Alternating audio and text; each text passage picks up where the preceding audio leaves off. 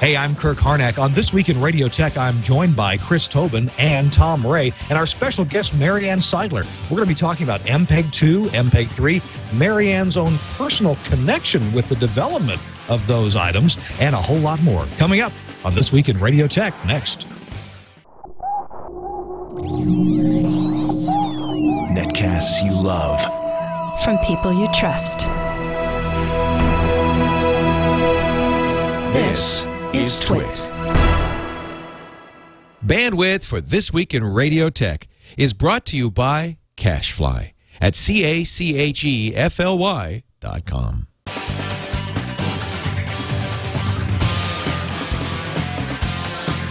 This is This Week in Radio Tech, episode 84, recorded May 25th, 2011. Marianne Seidler. This Week in Radio Tech is brought to you by Omnia Audio and the Omnia One, including the Omnia One AM, FM, and multicast. Check it out at omniaaudio.com. And by Trim Tonic. Trim Tonic is a natural appetite suppressant tonic that takes the edge off of being hungry.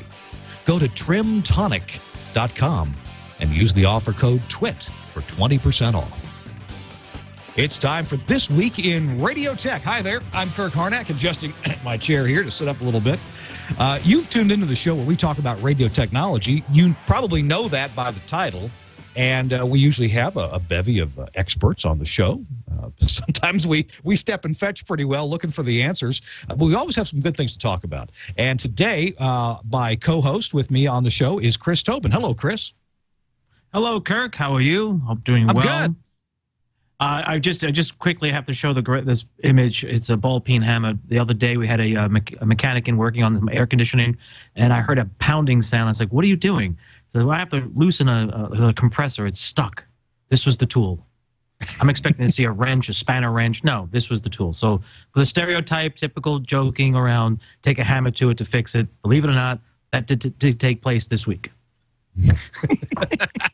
So when you have that in your hand, does every problem look like a nail? Absolutely. It's either this or an EV635 microphone. Which will you prefer? That's right. That's right. And for those of our audience members too young to remember, they used to advertise EV635 microphones as being able to pound a nail into a block of wood, and then you'd be able to go on the air with it right after that. Absolutely. Trying to figure out why you'd even want to consider that kind of a scenario, I don't know. But yes, that was the marketing of the microphone. You know, if you're out in the field doing storm reporting, that may be useful. Very possibly. Okay, I'll go with that. So, Chris Tobin, tell us about yourself and why do you feel qualified to be on this show? I'm certainly not. Oh, because nowadays you just have to say you qualified and it's good enough. That's what I'm going with. That's the story. No, I have the pleasure of working with the CBS broadcast group here in New York City with 6 radio stations, and for the last 10 years doing a lot of radio here in New York as well as around town. So as a broadcast technologist and the chief engineer of one of the top stations, AM news stations, that's my qualification to start with. And plus, I've had plenty of phone calls and emails from our audience, and so far nobody's called back to complain. So I think I'm going to go with that, too. This is Marianne Seidler of Tie-Line Technologies. Oh, I'm either on that the message phone I left is coming back. stepped away from my desk. Okay, well, I guess that's Marianne's voice, but it's not Marianne. Hey, speaking of Marianne, we are working on getting a guest on the show, and that is Marianne Seidler. Now, actually, her name nowadays, if you want to be proper about it, her name is Marianne Gordon. Marianne used to be my colleague at Telos Systems. By the way, that's my employer, so if I say something nice about Telos, you'll know why. Although I must say, Telos, Omnia, and Axia are sponsors of This Week in Radio Tech, and this week Omnia is the sponsor. Our other sponsor on the show, by the way, is Trim Tonic, and I'm going to be telling you about them in just a few minutes as we get into the show. Marianne Seidler is our guest today. Hey, it may end up working, it may not. Marianne lives way up in the hinterlands in northern New Hampshire. And internet is not always there. We just is that you? Electricity here last year. Hi. Hi. So this is Marianne, right? Yes, it is. Is this Kirk? Yes, it is. Glad to hear your voice. And we are live nationwide, well, worldwide. Wicked. So keep on your best As they say behavior, in girl. New Hampshire, wicked cool. So, Marianne, we're glad to finally get you on, at least by telephone, and we'll have you on another time by Skype video. But Marianne and I tested this afternoon. I always test with the guests, and it worked fine But like Chris Tobin said, Microsoft takes over Skype, and look what happens. Immediately, within seconds. I've never had a problem before. Hey, Mary Ann. Tell you what, the phone connection is okay, but I'm not sure it's good to listen to for an hour. Tell us a little bit about yourself and what you're doing with the company that you work with now, and then we're gonna. Surely we can get into a story here real quick before before we let you go, if we can't get Skype going on. So tell us a little bit about Mary Ann Seidler. Let's see, I have been involved, disturbingly enough, in the area of audio coding for over 20 years now. I work for Tyline Technology, which is a company that does nothing but make audio coding products, which is just a perfect fit for me. My background, I started out in life as a journalist, a radio journalist, so I'm the one who knew how to break all the equipment and then, of course, deny to the engineer that I'd ever dropped it. So I got involved in more of the technical side of it and just loved it. So that's how I ended up with Tyline Technologies. And I've known Kurt for, since we were both very young children, so just a few years ago. We were a lot younger then, weren't we? Some years ago, when I started working at Telos, also. That's where you were my colleague there at Telos. Well, Mary Ann, there's the folks at Tyline. Now, we've talked about Tyline here on our show. We've also talked about Comrex and Telos products in terms of IP audio coding. Tyline's been around a while, started in Australia, and they've been in the business of getting audio from one place to another under oftentimes difficult conditions. Yeah, it's interesting because the real foray with audio codecs and Tyline was with the POTS codec. And I'll never forget the first time I heard it and said, oh, this is really good. This is really, really good. So, and it was funny because at the time a lot of people were doing ISDN, but they had no one had really examined high-quality audio with POTS codecs, and that's how they got their start. So, and I love working for them. I work in the North American division. I only have trouble sometimes understanding the Australian accent. In fact, I wish we were using a Tyline POTS codec right now. We'd probably have a much better connection than over the cell phone. Much better, yes. And, this is funny. I've got this thing going on at home. Don't ask why. I have two different cell phone carriers. So I'm experimenting to see which cell phone coverage is better. So I have AT&T and I've got Verizon right now. So. Hey, speaking of cell phone, here's something that surprised a lot of folks, and a lot of folks think it's a great idea, and I do too. Tyline and I believe Comrex too, but Tyline has come out with a very cool adapter for an iPhone to help broadcasters do live remote broadcasts in a high quality or a higher quality mode using their iPhone. Burke had that on the screen a moment ago. Why don't you describe what that is for an iPhone? Well, it's interesting. We've got two different things. We have an app. So you go to the App Store and download it. It's called Report It.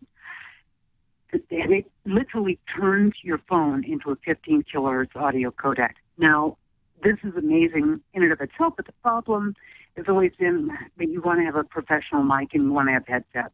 So we designed the mic adapter so you can use your professional dynamic mic and a couple of pairs of headsets. And the thing that's amazing about this is, you can do remotes, and we all think of that.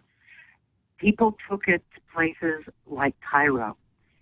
And when the authorities were saying, we're not going to let you in the country with video or audio equipment, people were walking into the country with iPhones and using this app and getting studio quality back. And no one ever guessed, oh, wow, this is a journalist. No, it's just someone with an iPhone. It could be anyone. That's what makes it so unique. And think about that. It just brings the level of instantaneous reporting to a whole new level. So tell us about how this program works. How do you dial? What do you dial? If you install the program, and I guess you can use the iPhone's mic. You have some other piece of equipment that lets you adapt a dynamic mic. What What are you dialing and into? You're just dialing into a tie line codec on the other end. So either one of our bridges, which is IP only, or our other G3 codec. And that's it. And it gives you a very, very low delay and high quality. But the cool thing about this is in an instant. When I was a reporter, it was always in an instant. You'd see breaking news and you'd think, why don't I have a piece of equipment to record this or to do a live report? And this gives you that. And you know what's neat about it? Oh, see, you got me on a chair here. Is when you hear the difference in someone's voice between a cell phone and a call that's made using a codec like our reported. It's just stunning. It's hard to believe it's the same person. So can you tell us about the codec that's being used in the Reported to connect back to a tie line box at the studio? It's one of our own coding algorithms, and we're using that. It's called, it's a tie line codec algorithm, and the reason we use that is because it's very low delay and high quality. Yeah. So you know, if you're using something, let's say like MP3, then you've got a delay problem, and that's hard for people to deal with. So, sure. and that's what we've done in a nutshell. And it's just being able to turn anyone into a citizen journalist, just like people are doing with video on the iPhone. This is taking it to another level, because if you think about how the quality of audio sounds, none of us, except those of us in the business, really think, oh, that's annoying, I'm going to turn that off. But in the back of people's minds, they do. When it's very poor quality audio, especially cell phones, it drives people out of their gourd. And this eliminates that. If I'd said to you an audio clip, you'd have a hard time believing it was the same person. Sure. Oh, yeah. And hey, I wish we were on one of these tie line reported connections right now, because you would sound a lot better. Thank you. Yes, it's probably getting rid of the low range in my voice, which is unfortunate, but I may actually sound like a woman without that. Well, hey, Bert just put a picture of you up on the video here. So hey, when you go watch the program back some other time, you can see that. So okay, we've talked about this Reported software. There, it looks like I thought I saw on the App Store there's a light version and a full version. What's the difference there? You know, if someone's just using this, let's say you're just going to do a one-off report. You may just want to get a version that's for an hour you can connect. But then there are people, and you don't need more than that, but there are people who they're really working for a station, or they're a full-time freelance journalist. You want to get the full version, because that way you just own the app. You can go out and do whatever you want. You can FTP things back. So it's not just an audio codec. It's also, you can record a report at the same time and then send it back to the studio. And a lot of people will do that if they don't have a good G3 3G connection. Okay, so you could send it back high quality audio in slower than real time, right? Right. Okay, so I could record a high quality interview and then hit a button to send it back to the radio station, and it would, even if I didn't have a high quality, high speed connection, it would still get there, take longer than real time, but then it would be at the radio station, and they could play it in their next newscast or whatever they need to do with it. Yeah, exactly, and you could have a variety of these. And we've got, like, without our client's permission, I don't want to give their names, but we have a lot of very big broadcasters who use it for that. And most of the reporting they're sending over an iPhone with our Reported. And they're doing not just live, but a lot of canned reports. Again, when I was a reporter, I would have loved to have something like this, because it would have meant I never had to go back to the station. Hey, I'm sure the engineer would have loved that. I've installed Tyline's Reported on my iPad here. Now, I've got an iPad too, it's got the mic and everything. So if I just hold it up to my head like a big iPhone, will that work? Yes, it will. And, in some ways, I kind of like using the iPad better because it's easier to see things. And we have a fair number of people who use that as well. But again, you won't be able to use and you could get a cable and work everything together with that. And some people are doing that. It doesn't quite give you the portability of using an iPhone. And with this, if you look at our mic adapter, what's nice about that is, the one thing people are looking at devices like iPhones and saying, this is great. I can use this for all sorts of reports, but if I want to interview the governor, I'm probably not going to just stick a mic, iPhone in front of him. And this, Right. You'd be able to use your mic and your station plug. Hey, Marianne, we've got someone who's joined in the conversation here. Tom Ray from WOR New York has shown up. Hey, Tom. Hey, greetings, Kirk. Greetings, Chris. Greetings, Marianne. Good evening. Hi. Marianne, do you know Tom? I do. I remember meeting Tom several times when I was at TELUS. Used to come by the booth, and we'd always see you and be like, oh, Tom Ray is here. See, Kirk, I tell you, I do more than just attract flies, see? Well, I'm on the one hand, I'm disappointed that we don't have Marianne on a video Skype connection. On the other hand, she's got some terrific stories to tell. And Marianne, as long as we got you right now, would you hearken back to yesteryear and tell us a little bit about your involvement with the people who developed MPEG Layer 2? And I heard there was some kind of a food fight that broke out at a restaurant between the MPEG 2 guys and the MPEG 3 guys. No, it's amazing. It's a pity we don't have passion like that anymore with things. When MPEG 2 first came out, it was actually before it had the designation for Layer 2. It was called Musicam, which I'll give you $1 if anyone can guess what Musicam stood for. Oh, ooh, boy! It's not the obvious. Musicam. No. Musicam. I don't know. What did it stand for? Masking pattern adaptive universal subband integrated universal subband integrated coding and multiplexing. Oh my goodness, that much. Yes. But there was a lot at stake, and I think it was a lot to do with professional pride. So I got to know. Actually, I discovered this whole thing. I went to go see the Canadians at Bell Canada. And the guys at Bell Canada were just involved in looking at different coding schemes. So they gave me a piece of information on Layer 2, which was not called Layer 2 at the time. And they said, you should look into this. This is interesting. So off I went. I went to go see a client of ours at CBC and showed him the technical paper. He literally ripped it out of my hand and said, this is the future. So with that, I thought, okay. I got to know the people at the IRT, the Institute for Rundfunk Technique in Germany, specifically Gerhard Stoll, who was the father of Layer 2.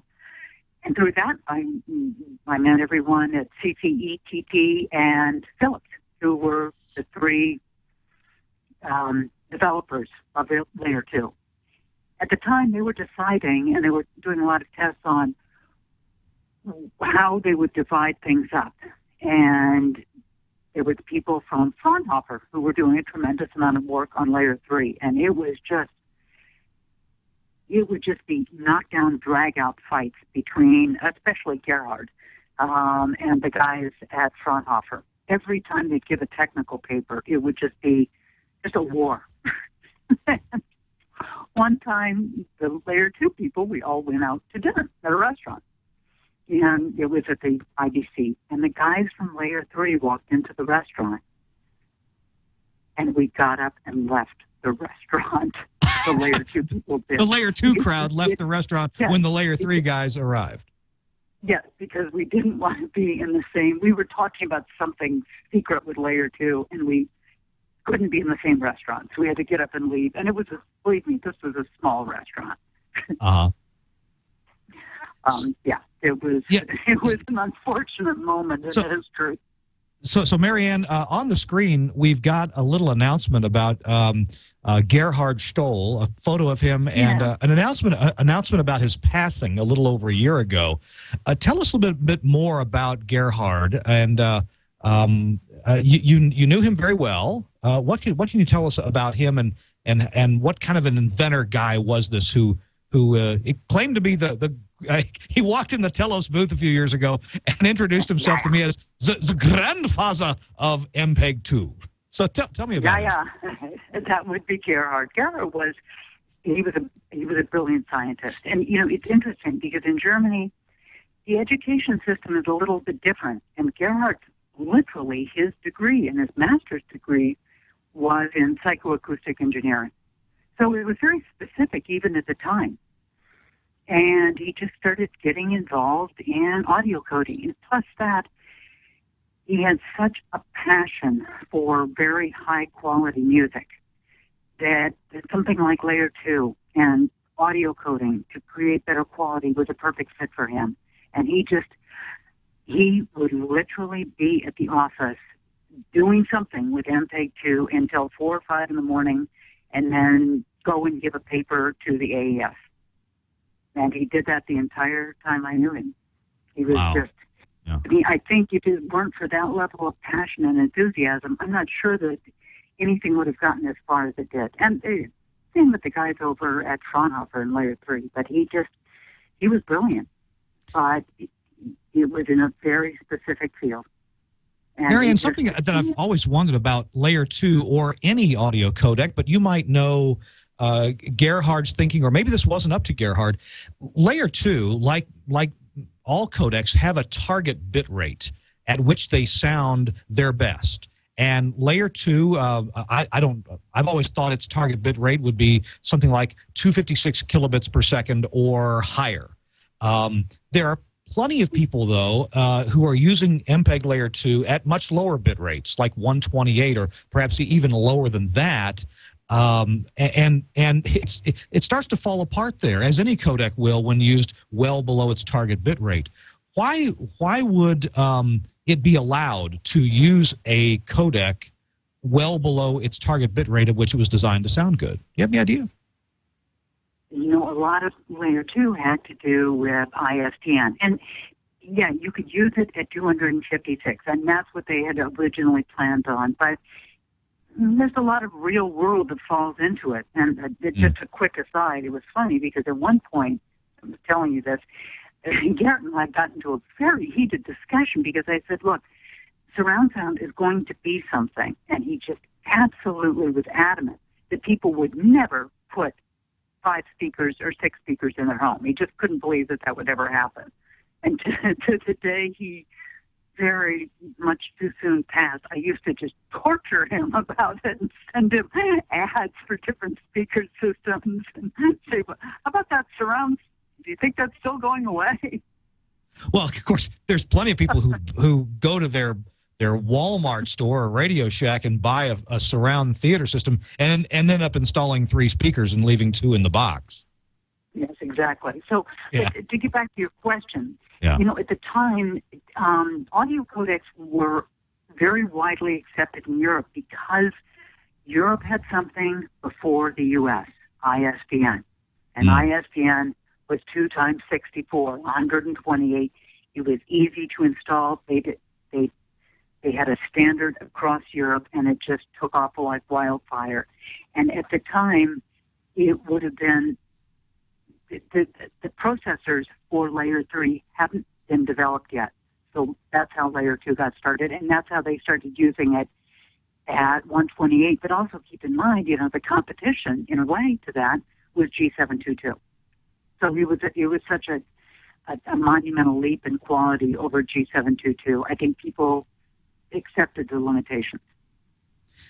Now, when people used MPEG Layer 2 over ISDN lines at 128 kilobits, were they using it in stereo or in mono? Joint stereo. Joint stereo, okay. That would give you just a little bit better quality than stereo. Gotcha. So I know here in the States, for example, I'm sorry, go ahead. It was something that used to just, Gerhard at first couldn't understand that. He just, people should be using this at 256. But I think then, he saw the reality of it. Yeah. And so, and as we've gone in time beyond MPEG layer 2, they've been working hard to develop codecs that work at bit rates that are, I guess, more practical, more real world, more available to the consumer, like whatever bit rates you might get across a cell phone connection, 3G or 4G connection. Sometimes may be great, sometimes may be pretty limited. Yeah. So that's, and interestingly enough, when all of these groups started, the people from MPEG-2 and MPEG-3 really tested how the algorithms sound. But MPEG-2 they were much more focused on DAB. DAB. And DAB transmission in Europe was designed to be at 256 kilobits per second for a stereo channel, right? Exactly. And now, since then, also the internet wasn't that active then. So the whole idea of MP3 and very low bit rates, why? So, hey, Marianne, we're going to take a break and hear from a sponsor for just a moment. But when we come back, I want to ask you one more question before we let you go. And it's about you worked with and knew very well Gerhard Stoll. And information about Gerhard, by the way, is available on the internet. We'll put a couple links up on the show site. But you've also worked with a gentleman who was very involved with MPEG Layer 3, and that's Tony Timmett. In fact, you shared an office with this guy. So hang on, we're going to talk about a sponsor here for a minute or two, and come right back. And in the meantime, Tom and Chris are going to think of a question too before we let Marianne go. Hey, our program This Week in Radio Tech is brought to you in part by Trim Tonic. It's a natural appetite suppressant tonic. It takes the edge off being hungry. And what makes Trim Tonic unique is that they use no stimulants to get this effect. No caffeine, no hoodia. Instead, they use 8 active ingredients, some of which have clinical studies showing their ability to curb appetite and reduce body fat. Now, there's 3 main ingredients in Trim Tonic, and I'm going to try my best to pronounce them. There's Acanthus and Acanthus aspera. That's one of them. And the other one is called Ervingia gabenensis. Or gaben. If you buy it, you can look it up. And the third also is coca leaf. Hey, I can say coca leaf.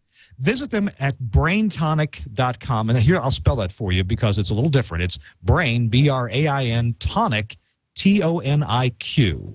So it's braintonic.com for more information. Enter the coupon code TWIT, and you'll get a 20% discount off your purchase of Trim Tonic. Of course, while you're there, you can look up Brain Tonic as well, another product that these folks make. So Trim Tonic, natural appetite suppressant. It does take the edge off of being hungry, and I could probably use some myself because I'm hungry right now. Trim Tonic, thank you very much for sponsoring this episode of This Week in Radio Tech. All right, back to Marianne. So Marianne, you've worked with Gerhard Stoll and Tony Timmett, MPEG-2 and MPEG-3. This has got to be a weird thing. Yeah, it was hilarious, although those two got along very, very well. Gerhard used to come into the office, and he, in a way, he and Tony were a bit alike because they both had a real passion for audio. But Tony is such a wonderful guy. He's hilarious. When I worked with him, you would go in and ask Tony a question, and his immediate response is always, no, it can't be done. No. And at first I'd think, oh, okay, all right, well, I'd slink back to my office and think, well, okay. And then I got to know Tony. Within seconds, he'd be back in my office saying, well, yeah, in theory, and within minutes, he would work a solution out. But Tony is where Gerhard was so gregarious, and you knew exactly that, as you put it, Gerhard was the grandfather of Layer 2. Tony is so quiet and modest in that way. You'd have no idea how much work he did with Layer 3, and he did an unbelievable amount of work. Yeah, he did. That's what I understand. And my employer, your former employer, Telos, was awfully lucky to get Tony from Fraunhofer after the MPEG-3 project was complete there. So it's really it's a pleasure for me to have met Gerhard on several occasions and to work with Tony. Now, you worked with Tony in Tony's office in Germany. What was that like working with Tony? It was hilarious. We used to, he and I would end up staying in the office till about 7 o'clock at night because he'd be working on something and I'd be in the next office. The only issue we ever had was he and I had our own separate music systems. And what he was playing in his office, we had different tastes. And just to torture him, I would find music that would just drive him crazy. Yeah, I visited Tony at that same office, and he was listening to some of his music, and I said, Tony, just because I'm really curious, can I copy a few of those songs? And he gave me the hard drive, and he said, here, you copy all you want. And I don't think I've listened to any of them since. No, you wouldn't think someone like that would have such musical taste. But I met him when he was working in the U.S. at Television. And he and I got to know each other then, and they were already planning on him coming back. So we set the office up together. And what an odd couple, because, I could get very excited about things, and I don't think I ever saw Tony lose his temper. So I guess I have one more question about the work that Gerhard Stoll did on MPEG Layer 2. I've been asked a few times to explain, okay, how does psychoacoustic audio coding work? How can we get a bit rate from 1.5 or 2 megabits per second that represents audio in a linear fashion? How do we get that down to 256 or 128 kilobits per second? It's in a sense throwing away a lot of the data. We're actually not throwing it away. We're just coding it with fewer bits and raising the noise floor to just below the level of human perception. But it seems as though so many of the fundamentals that are in MPEG Layer 2 that I'm sure Gerhard had a big hand in inventing, these fundamentals carry on into other audio coding schemes, including what we use on Skype, for example, the Silk, Silk or Silk V3 codec. Any psychoacoustic codec is using schemes and techniques similar to what Gerhard either invented or perfected, right? Yeah, and the whole idea of a psychoacoustic codec, and one of the ways he and I ended up even meeting each other is I was one of the expert listeners for the original listening test to choose MP2 and MP3. And if it's at a high enough bit rate, you really have to concentrate to hear the difference. Of course, you can always hear a little difference, but you can't really hear the difference between the original. But it's when people either send things at very low bit rates, or the other thing that it always worries me is when you have multiple passes, when you're cascading over and over and over again. And that's, it's something I'd like us all to think about, because that's when I've heard things on the radio that I know someone has recorded some music in MP3, and then they've sent it from a remote spot in MP3, and you're hearing 2 or 3 encoding and decoding of a psychoacoustic algorithm, and it starts to fall apart.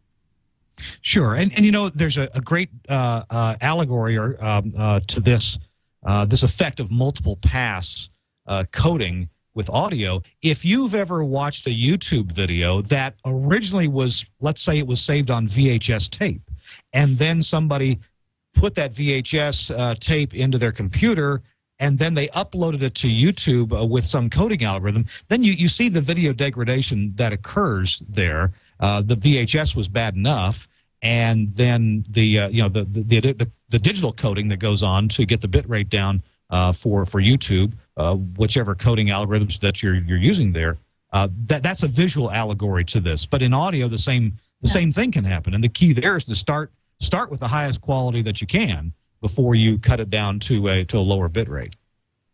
Yeah, Kirk, you're absolutely right.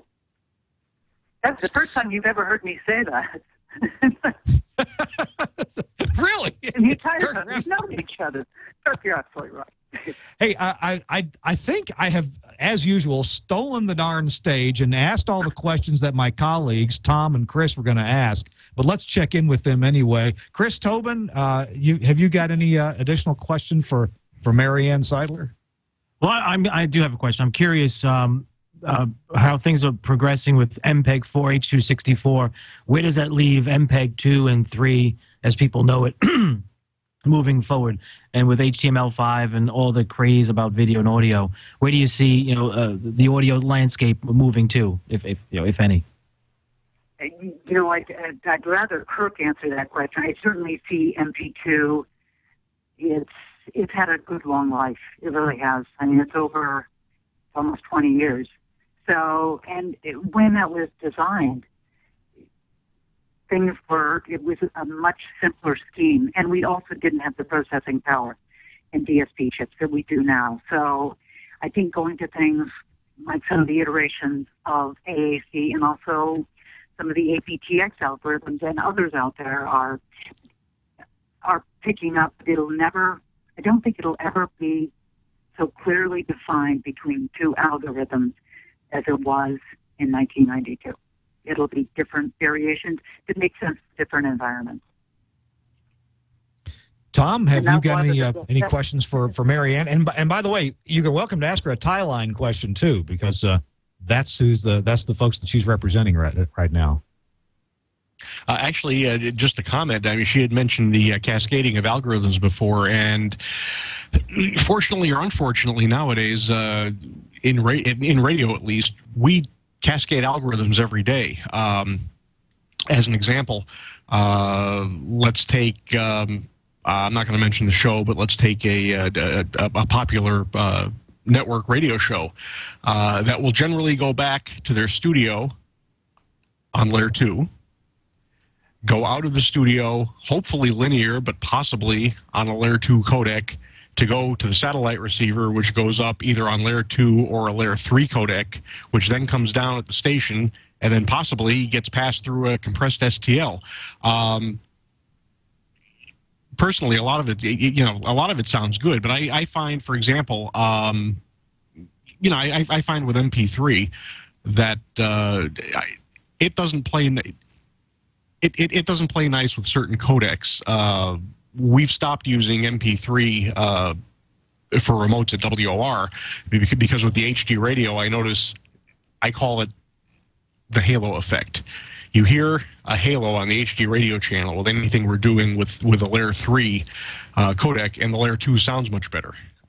Just wondering if Marianne had any thoughts on something like that. If there's any way to tell ahead of time, any document or something you could read that might be able to point you in the direction of what codecs would actually play nicely if you have no choice but to cascade algorithms.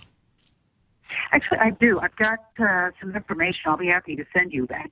And you hit on a really important point, and one I've been trying to find some people to work with on this. A long time ago, there were a fair number of tests done with cascading of different algorithms. But that if I'm not mistaken, wasn't that Herb Squire who did that?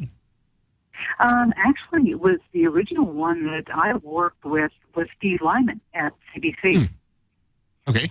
So I'm really looking for someone to work with me, and I'm thrilled to work in this area, is putting together, I'd like to actually write a paper, put together a new test procedure and test all these, because there's so many different iterations out there, people using MP3, MP2, AAC, and different algorithms, and even Skype. If we could just put together a few different audio bits that we decide and get 10 different iterations of what people think are realistic ways to test it, then we could at least put something together and maybe send it around and have people vote on it. It's a start, but we're not that cohesiveness with the technical community. I'm not seeing that recently, and I think it's really important because exactly what you're saying is happening, and it's going to happen more and more. Well, and Marianne, I'll send you my email address because that's something I might be able to help you with a little bit. I did a test a couple of years ago with one of the other radio networks in town. We were carrying their show at WOR, and we have an interesting situation because our satellite receivers are at the transmitter site, and we've got limited real estate for audio coming back to the studios. So in this case, they produced the show, they brought it in linear.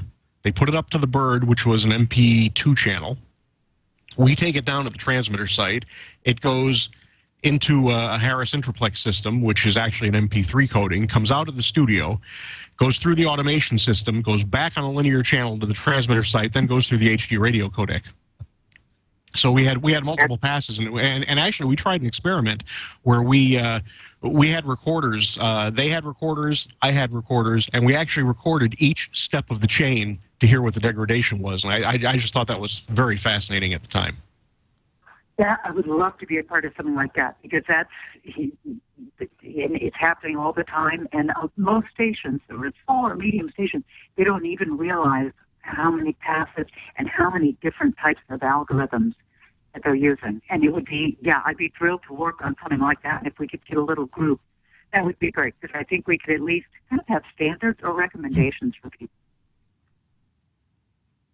And I think that's a great idea, because you're right, especially when you get down to the smaller station level. You know, someone like Chris and I, we've done enough work with the different algorithms. We know our chains at the studios. We know what's going on. But a lot of the smaller stations really don't know that. They don't have the experience. And I think it would be valuable to have, some type of document or some type of guideline to go by that stations could follow. Excellent. Well, boy, I'd be thrilled to work with you on that. Excellent. Kirk? All right. Hey, well, it's time to take one more break and tell you about our other sponsor. And this week, our other sponsor is Omnia Audio. And Omnia is maker of a bunch of different audio processors. And in fact, I guess I need to ask Burke if this is going to work. Burke, if on Skype, if I share my screen instead of my camera, will that work for you? Yes. Hoping to get an answer, yes.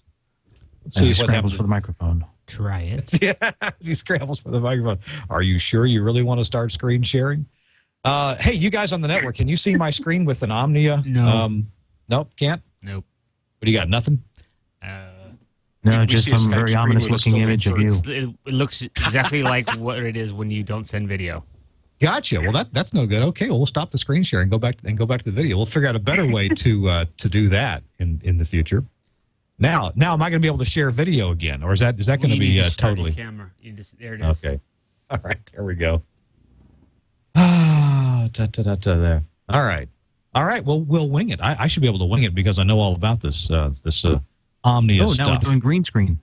No, there I am. I'm back. Hey, how you doing? Well, then I'll grab the camera and show you right here next to me. Look at that. Is an Omnia One audio processor. This is the same audio processor that Leo uses at the TWiT network to process all the audio that goes out on the streams that you hear. So if you watch on Ustream or if you watch on Justin TV, you're hearing the audio through this Omnia audio processor. Leo has an Omnia One multicast, and the Omnia One multicast is designed specifically to process audio that is going to be encoded. And that's exactly what we've been talking about with Marianne for the last little while here, is coded audio. When we process audio for an FM transmitter, we really know how the FM transmitter is going to treat that audio and transmit it. We know the mathematical functions that transmitter is going to do to it in the process of frequency modulation. Same thing for an AM transmitter. We know the parameters of an AM transmission in terms of the bandwidth that's allowed, in terms of the modulation and the asymmetrical modulation that you're allowed to have with amplitude modulation. We also know how TV transmitters work and how their audio is modulated and what are the specific characteristics needed for that. But for audio coding, for coded audio, it's becoming so common nowadays. You're listening to it right now, whether you are listening to the audio version of this podcast or watching the video or watching the video played back or live. Anyway, the audio has been coded just as the video has. And there are things that we can do to the audio to make sure that the audio codec has the easiest possible time in coding that audio at the highest possible quality. I've mentioned this story before probably, but I'll tell it again. Years ago, when the internet was new to me, and this must have been in the, this must have been in the mid-'90s, maybe before then. I met up with Frank Foti in Cleveland, Ohio. Yeah, it was before 95. So the early to mid 90s, I met with Frank Foti, and I said, had lunch with him, and I said, Frank, have you heard this internet audio? He said, yeah, I've heard it. I said, you've listened maybe this real audio and stuff like that? He said, yeah, and of course we were using dial-up then, so we had dial-up bit rates. I said, sounds pretty crappy, doesn't it? He said, yeah, it really does. It sounds bad.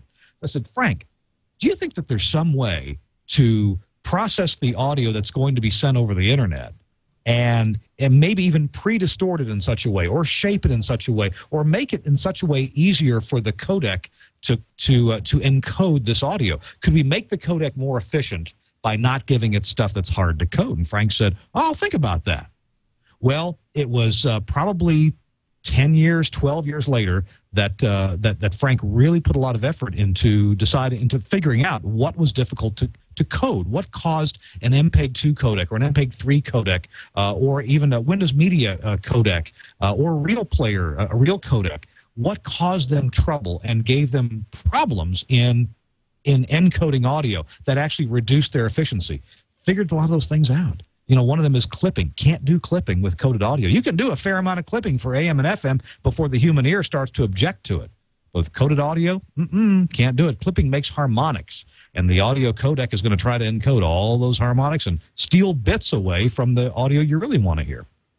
And there's other secrets as well. Well, they're not so secret. There's papers on our website, on the omniaaudio.com website, that you can read and check out about what we found out about processing for audio coding. It'll make your stream sound better. Hey, if you want to check out one audio stream that sounds really great, don't do it right now, but do it after the show. Go to Goom, Goom.com. Goom.com. They use Omni audio processing on their streams, and they sound fabulous. And I know that Tom and Chris both use some Omnia audio on some of their streams as well. You have a choice. There are certainly other companies that do this as well, but Omni's put a lot of effort into this, and we have choices in terms of software like Omnia AXE. We have hardware like this box, the Omnia 1 Multicast, and then other boxes. For example, the Omnia 6 can put out audio that's properly processed, not only for your FM transmitter, but for your HD stream as well, or any coded audio stream.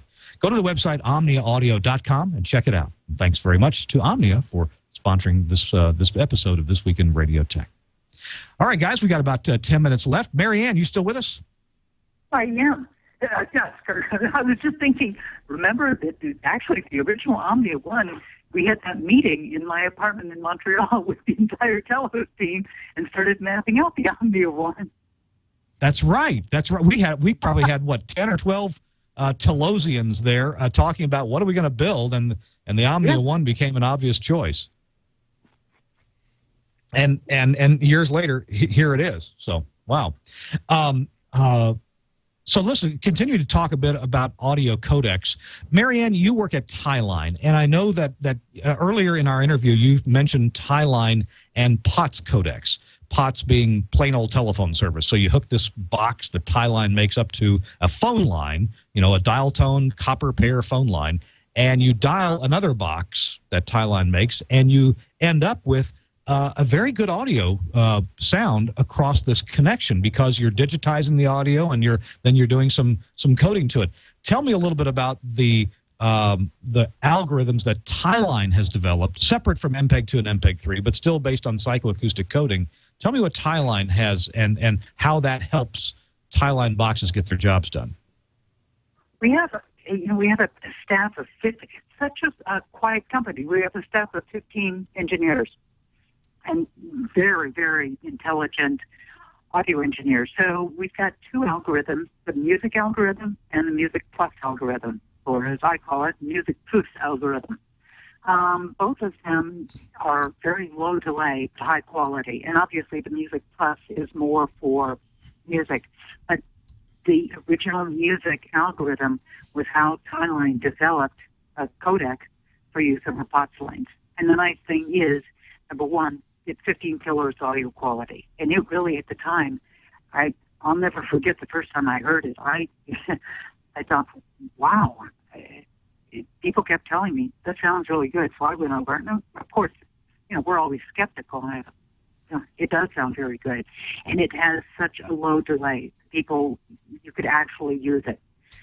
It's nice because it also works with other codecs. So you're not, one of the original issues with, for example, ISDN codecs was everyone developed layer 2 ISDN codecs. But what they didn't realize is the codecs didn't talk to each other because there was no bonding scheme between the two B channels. So it's important, and as a result, if you bought brand X, you had to only buy brand X codecs. And that made people mad because they thought, well, wait a minute, we bought this algorithm thinking this was a standard.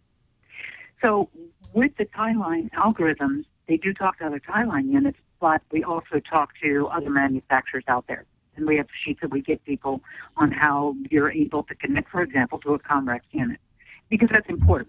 Even though we put a tremendous amount of time and effort into our own codecs and our own algorithms, you want to have connectivity. So we really went from our POTS codec, and they still get used a tremendous amount. I'm surprised at the number of people who will pick an IP codec, and as a backup, they'll use POTS. They won't use ISDN. But unfortunately, POTS is starting to go away, and it's harder to find POTS lines. But thankfully, it's becoming easier to find 3G connections and 4G connections. So we're getting there. I'm excited to see where we'll be in 2 years. We'll turn our attention to IP codecs in just a second, but I want to tell you that, Marianne, some years ago, I was talking to Gordon Carter at WFMT in Chicago, and I sure hope I've got it right, but I think I do, that he had to engineer a symphony broadcast from a hall, and something happened. He either knew he couldn't get or somehow couldn't get ISDN, and so all he had available was POTS lines. He ended up trying out some tie line equipment. I'm not sure if it was ×2 to get stereo or if you had one box that did stereo. But Gordon Carter at WFMT did a symphony remote over POTS lines, and he said it wasn't perfect, but he was flabbergasted at the quality that he got out of it, and it was acceptable enough for the broadcast. Yeah, and that's, there are people out there that literally use POTS codec for STL backups. And trying to get ISDN lines is difficult, and getting POTS lines is usually established, and it's not perfect. It's a perfect connection because it actually stays connected, but it's not like 256 kilobits in layer 2 over 4 ISDN B channels, but considering it's over a plain old telephone line, it's brilliant quality. And I have to say, at the time when Thailand first developed the POTS codec, I thought, wait a minute, isn't this going back in time? But it was an advancement on technology that we all had in every single studio and just weren't utilizing. So here on the show, we do spend a lot of time talking about Internet Protocol, IP technology, and I know that Tom has used a lot of IP technology to get their news programs and talk programs on the air, and so has Chris Tobin at the CBS stations in New York. And sometimes they have a real challenging time getting a good wireless connection out, although there's 4G technologies that are helping that out right now. Marianne, tell us a little bit about what Thailand is doing with IP connectivity and how that's helping broadcasters. What we've done as a company is we're just obsessed with perfecting things. So actually, no Thailand codec ever leaves until we've tested it out and it stays connected for 30 days. So we've done a tremendous amount because this is all we do as a company. So we've done a tremendous amount on that. But we're also always looking to the future. So we have naturally 3G and fixed IP, but several months ago we decided to start looking into 4G and what we can do with that. And we have a very cool solution, which is just a little cradle point router. We took that and a Verizon stick and made connections from the Super Bowl. And actually, I started out, I'm sure you guys can appreciate this, when we wanted to test it, we had to find a city that had 4G. And Indianapolis doesn't, and neither does the city where I live. Mm-hmm. So I had to go to my mother-in-law's apartment in Boston and take all of this technical equipment and to set it up in her apartment. She wasn't really happy about that, but it worked. We've got a picture up on the screen now of a test setup with the Cradle Point product, which I use a couple of these myself. They're terrific. I've got a Cradle Point box that you can plug almost any USB wireless modem into, and they have different models, but one of them that I have will give you a Wi-Fi hotspot, just like a MiFi type product, but it'll also give you a wired connection as well at the same time. And inside the Cradle Point router, you can give packet prioritization to what you want. So you can say that, hey, anything coming in on the wired connection has priority. Send those packets first. And so that can help with the apparent quality of service when you do that kind of packet prioritization. So you can hook up your Tie-Line codec in the field to that kind of box. And not only can you have the Tie-Line talking to the studio, two-way, real time, low delay, but you could also have a Wi-Fi hotspot at the same time, so you can on your laptop, get your sports scores or order your halftime pizza or whatever you may need to do. Yeah, and you know what I mean. There are a couple things to 4G now. First of all, it was so easy to set up. I thought originally, this is going to take me all day. It's really going to be a project, and I ended up getting it set up in about a minute. But secondly, because no one's on 4G right now, just inherently it makes it a better connection.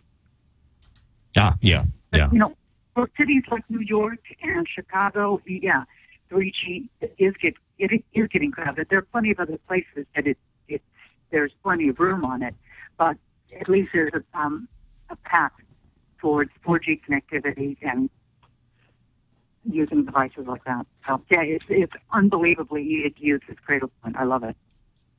Marianne, we're about out of time. Listen, I appreciate you being on the show and soldiering through even without Skype. Also, I want to thank our listeners for soldiering through. I had Marianne on a video connection earlier today, and it worked. But Marianne, you live just way off in the middle of nowhere, don't you? Kirk, I told you, I live in the national forest, literally. I'm like a gnome. On the side of a mountain on the national forest. Well, it's a wonder you can talk to us at all.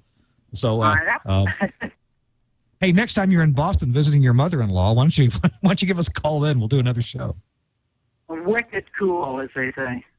Yeah.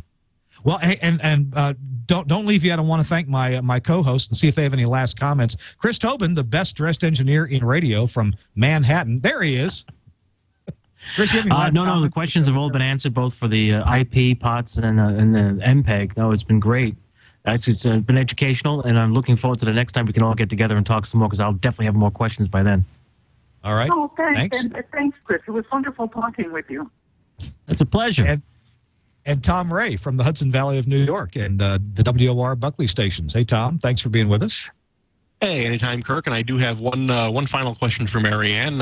If I were a station or an engineer from a station watching the show tonight and were interested in Tie-Line products, I'm sure you've got matter of fact, I know you have a try it program.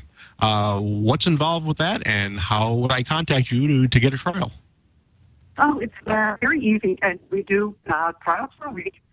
No, we don't call you up and interrogate you afterwards. You won't be harassed. All you need to do is just send us an email at sales@tieline.com. Call us at 317-845-8000. Just go to tieline.com, and you'll find us, and we're happy to set that up. That's really the best way to figure out if equipment works for you, is trying it out. And that's what we're best at doing. Excellent. And thanks for asking. All right. Hey, thanks very much, Tom and Chris. And Marianne, thank you for, again, soldiering through a cell phone-only connection. Next time we'll get you on video, too. Because, you're a pleasure to look at. We want to see you. Hey, I put a lot of effort into it tonight, and man, I'm disappointed, but all right. And I know you did work on your home studio, because you told me you were going to. I had everything set up tonight. Got the lighting all right and all that? Oh, well, maybe next time. Of course I did. I put perfume on. No, wait a minute. Thanks again, everyone, for joining us. Thanks to Trim Tonic for being one of our sponsors on the show, and also the folks at Omnia Audio. Appreciate your patronage of those companies and keeping us going here at This Week in Radio Tech. You can check it out on iTunes. You can subscribe to the show. If you go to twit.tv/twirt, it's TWIRT, you can easily subscribe to the show, either audio or video, high or low bandwidth, in any of the many different formats and transmission methods that you'd like to, or just watch the show from right there. You can like us on Facebook. If you search for Twirt on Facebook, you'll find us right there. Click the like button and we'll update you on when things change and when we get new episodes posted. And of course, our regular, ordinary homepage that we've always had, thisweekinradiotech.com, where we do post links to the audio version of the show there as well. Hey, thanks a lot to Burke back in the studio in Petaluma for switching the show and for getting Marianne on in a pinch when the Skype didn't work. Appreciate that. And we'll see you all next week on This Week in Radio Tech. Bye-bye, everybody.